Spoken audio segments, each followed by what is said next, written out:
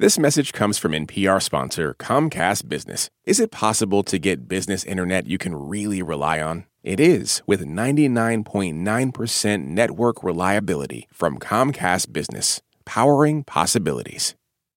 Hey everybody, Maddie Safaya here. With Emily Kwong.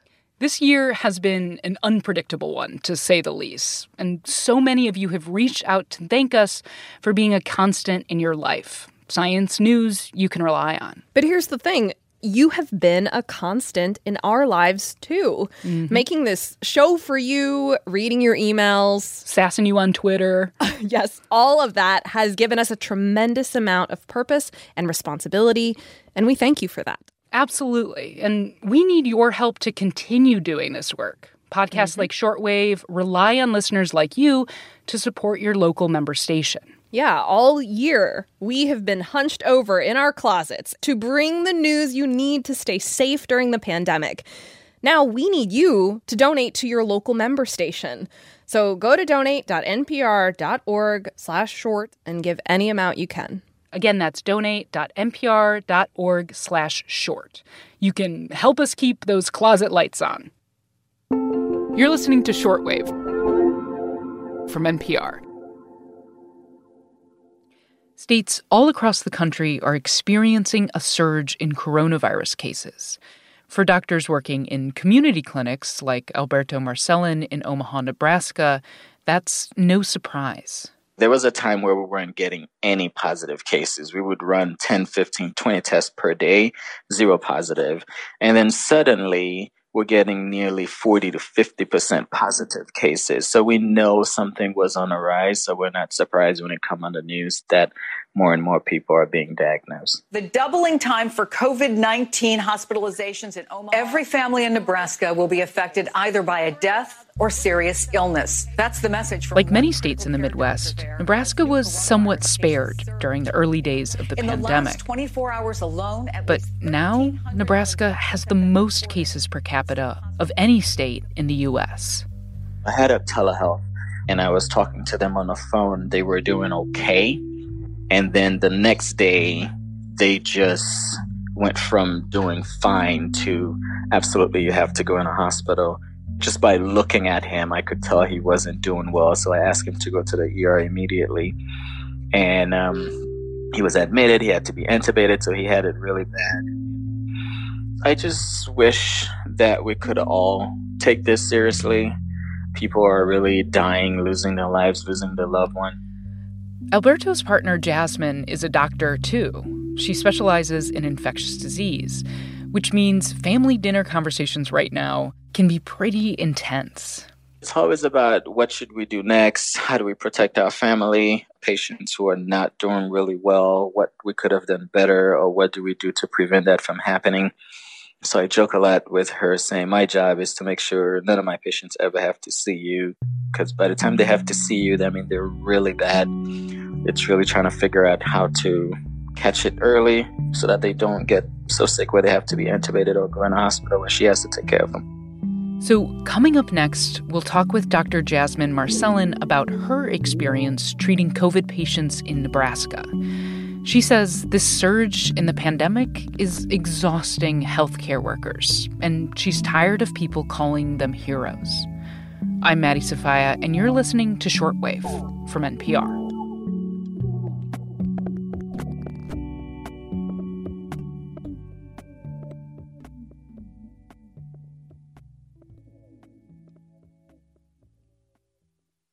This message comes from NPR sponsor Teladoc Health. There are lots of reasons for wanting to be healthy. Family, work, living a fuller life. Teladoc Health understands. Whether you have diabetes, high blood pressure, or just need to manage your weight, Teladoc Health can help. Visit teladochealth.com/whatsyourwhy for more information. That's TELADOC health/whatsyourwhy. As of yesterday, Nebraska is considered one of the highest-risk states in the country, and some of Alberto's patients have ended up in the hospital at the University of Nebraska Medical Center, where his partner, Dr. Jasmine Marcellin, is an infectious disease specialist.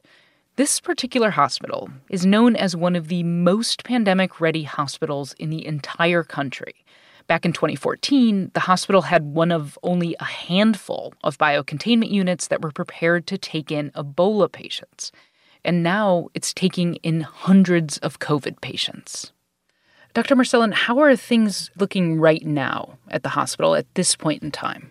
Well, we have been going through a pattern of a surge over the last several weeks, and we were noticing that we were seeing more and more patients that are coming through. All of that leading up to the hospital becoming more and more full, and that was something that we were seeing across Nebraska. Mm-hmm. And, my understanding is that you started with 2 COVID units last spring, but you have a lot more now. Yeah, so our hospital is, we still have a little bit of room, not much room left. How it has progressed over the last several months has made it so that we, by early last week, we had been up to 10 COVID units that we had stood up in the hospital. And so several floors of one tower, we had to jump to another tower to create more COVID units. Mm-hmm. And we seem to have just a need for more and more units being opened. Yeah. So I know that, even though that Nebraska has a tremendous amount of cases per capita, one of the highest in the country right now, it does not have a mask mandate in place. Many schools remain in person. Restaurants and bars are open for indoor dining. And I think, it's safe to assume many people gathered in groups over the Thanksgiving holiday. What are you anticipating for the trajectory of cases in the region and capacity at the hospital? So usually we would expect to see that, when you see numbers doubling maybe every 14 to 21 days, we can expect to see that after, major events or large gatherings would be anticipating surges. And so as a whole, as healthcare professionals in Nebraska, we have all been pretty anxious about the holiday season, knowing that it's really such an integral part of us as society to gather together.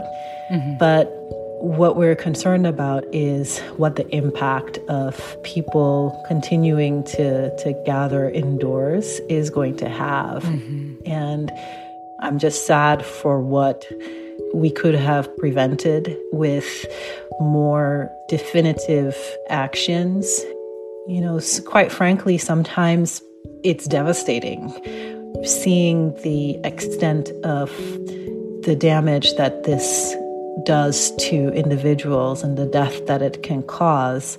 All of that is it's preventable, and I think that is the biggest tragedy for me is it didn't have to be this way.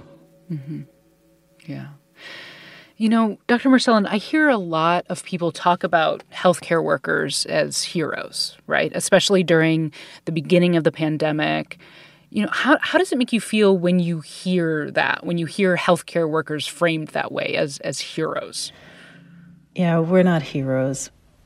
And for me personally, I cringe when I hear people refer to healthcare workers as heroes, because at the end of the day, what we really need is for everyone to sort of dig deep and take a look at the way that they could personally contribute to making the world a better place. And right now, in this moment, what it requires is, on one hand, some personal responsibility for each other by wearing the masks and avoiding large gatherings. But on the other hand, it also requires courage and political will on the part of our leaders to be able to do the right thing with the power that they have, access to.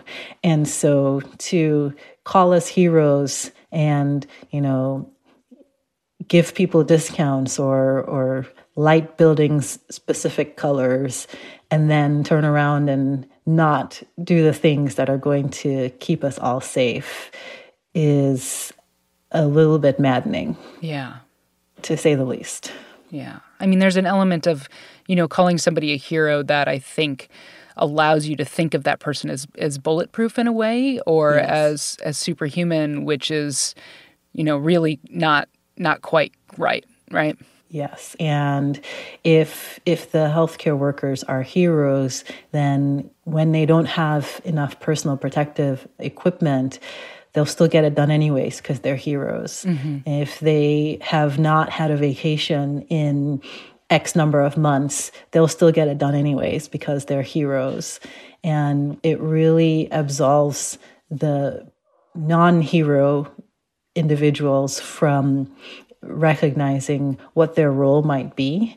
And at the end of the day, the healthcare workers would much rather have people do the things that need to be done so that we can get through this pandemic. Yeah. And, having our leaders and our lawmakers help the public by putting forth stronger restrictions and then financial support to the small businesses that will be impacted by these restrictions. Yeah. Before we go, I think it's really important for people to kind of understand what healthcare workers are thinking and what they're going through and what we're asking of them. You're under immense stress. Like, how are you doing? I am exhausted, and I know that I am still, even as exhausted as I am probably not even half as exhausted as some of my colleagues who are working in the ICU. And I'm haunted by the memory of one in, almost 900 Black Americans who have died as a result of COVID-19. And, the one in, I think it's 925 Native Americans who have died from COVID-19. Their memories haunt me. At times, I'm overwhelmed with just the sadness of being in the midst of a time like this, because I see healthcare workers on one hand being lauded as heroes, and on the other hand being accused of making stuff up, of being too alarmist, of just ridiculous things that is just so sad, because we are trying to do our jobs. And it is just, I think exhausting is the word. Mm-hmm. And it, to me, has transcended just a mere word to a way of life, a feeling. It's an exhausting life. And I used to tell people that I was fine when people would ask me how I'm doing, and I don't anymore. Particularly, for me as a Black woman physician, during this time, it is compounded by a feeling of inadequacy, of being able to protect my community, and also compounded by countless reminders of the violent oppression that Black people have to encounter on a daily basis, and the numbers of people that are being shot and killed, on top of being at risk for worse outcomes from COVID-19. This is not okay. And I think many healthcare workers are not okay. Whew, wow. I mean, I'm sorry. I had to I'm do not apologize. Willing myself to not cry right now. Well, I'm glad you're not crying because I'm crying. Yeah, so I'm glad. No, I just thank you for that. I mean, it's really important to hear. It's really heartbreaking. And I'm just so blown away and very thankful that you shared that with us, because I think people need to hear what we're asking of them. And that was really, thank you. It's, I guess, all I have to say. Thank you for receiving it. Of course. Of course.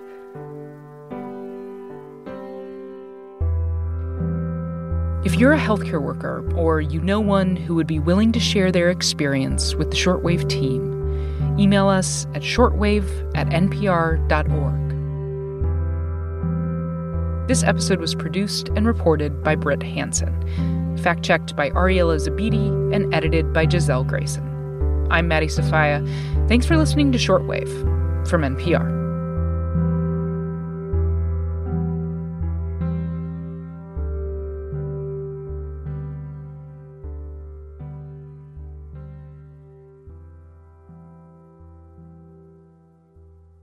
Women have been written off in rap and marginalized in the prison system.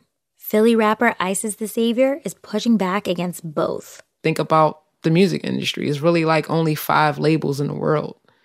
And who owns them? Old white men funding Black toxicity. Listen now to Louder Than a Riot podcast from NPR Music. This message comes from EarthX. The EarthX 2024 Environmental and Sustainability Congress of Conferences is happening in April and brings together all sides with one important mission: protect the planet. Go to earthx.org to register. This message comes from NPR sponsor Capital One. Capital One offers checking accounts with no fees or minimums and no overdraft fees. That's banking reimagined. What's in your wallet? Terms apply. See CapitalOne.com/bank. Capital One N.A., member FDIC. At this year's Oscars, Oppenheimer took home the award for Best Picture. Emma Stone and Robert Downey Jr. also picked up wins, and Ryan Gosling brought the Kenergy. For a recap of all the highlights, listen to the Pop Culture Happy Hour podcast from NPR.